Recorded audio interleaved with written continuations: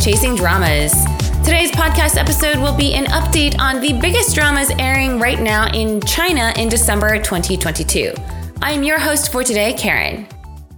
Today's episode is going to be brief as we discuss 4 dramas of interest.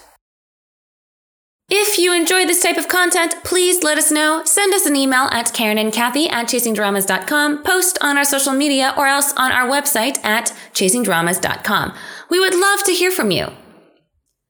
The beginning of December saw a slew of new dramas begin airing, so we thought we'd cover all of the recent ones, starting from the end of November to the beginning of December.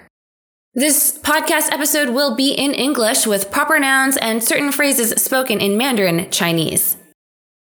First up is 爱的28定律, or She and Her Perfect Husband. It stars Yang Mi and Xu Kai. Yang Mi, whom we of course just talked about last month, finally also has this drama air, and it started airing on November 14th on Tencent. The total drama count is 40 episodes.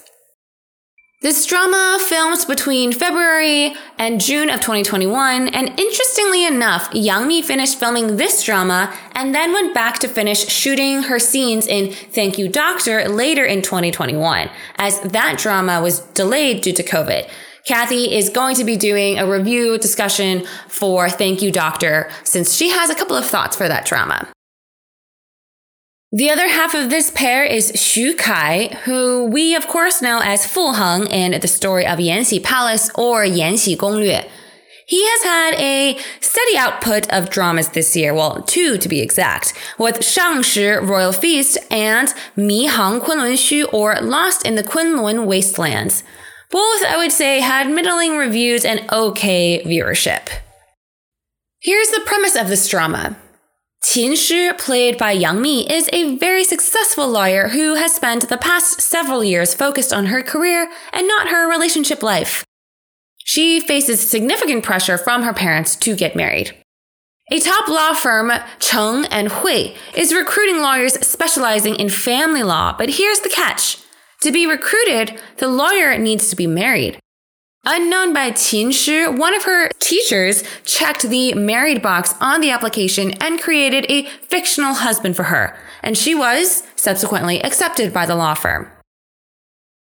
Qin Shi's outstanding performance catches the eye of the founder Lao Jin and Hui Jie. This Hui Jie nudges Qin Shi to try to win the deal to become legal counsel of the Association of Women Entrepreneurs.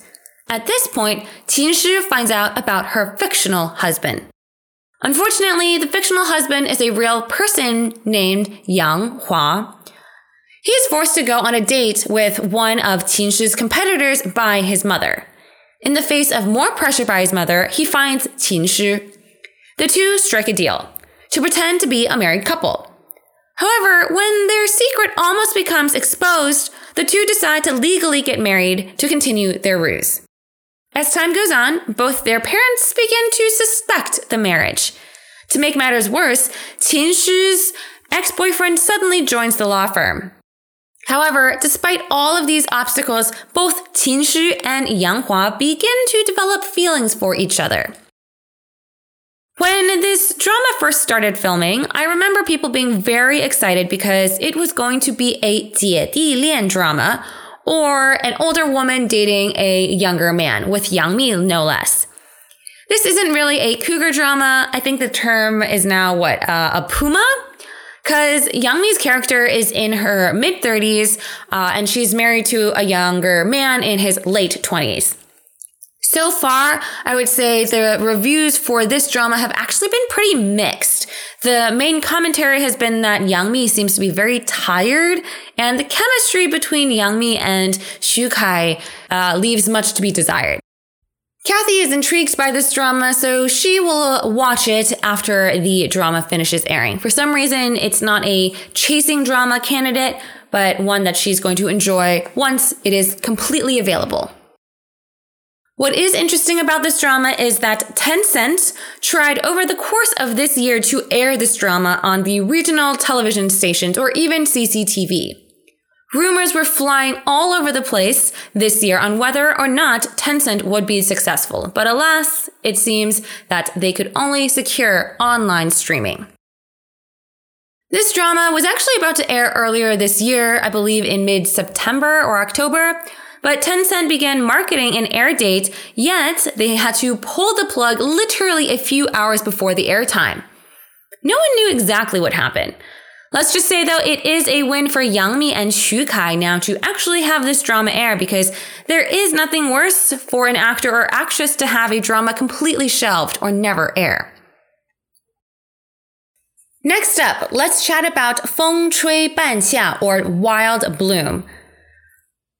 This is iQIYI's latest drama featuring the familiar and formidable Zhao Liying that is also airing on Zhejiang Television and Jiangsu Television. The 36-episode drama follows Zhao Liying as Xu Banxia, who is on a journey to becoming a successful businesswoman in China set in 1996. After divorcing from her husband who cheated on her, Xu Banxia decides that, nope, running a business is more important. She pairs up with friends Tong Xiaoqi and Chen Yuzhou to establish a business first of steel scraps that then builds into a steel business and subsequent empire. The drama follows the challenges and realities of people creating a business, but especially a woman creating a business in China at that time. This, of course, involves misogyny women face in the workplace, but Xu Banxia doesn't back down from the pressure or extreme challenges she faces as she establishes herself as a formidable player in her space. The drama is based off of a book called 不得往生 by An Nai and finished filming in March 2022.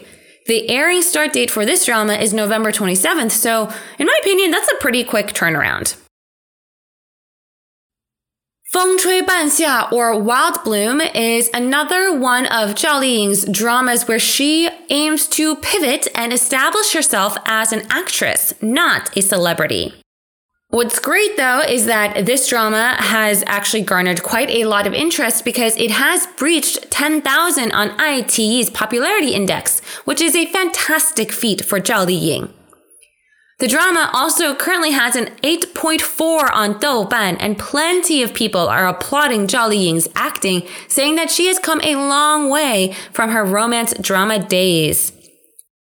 From the commentary I've seen, people say that it is clear that she has spent time honing her craft with her much clearer enunciation and overall acting abilities.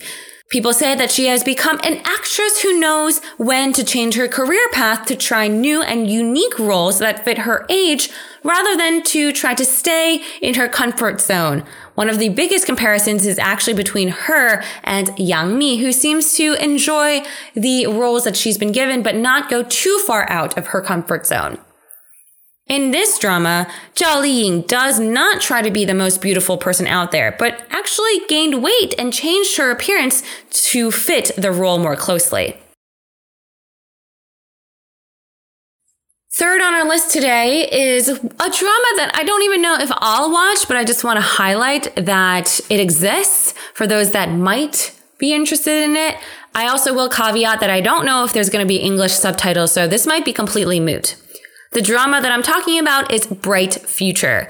It is called 未现大愿 in Chinese.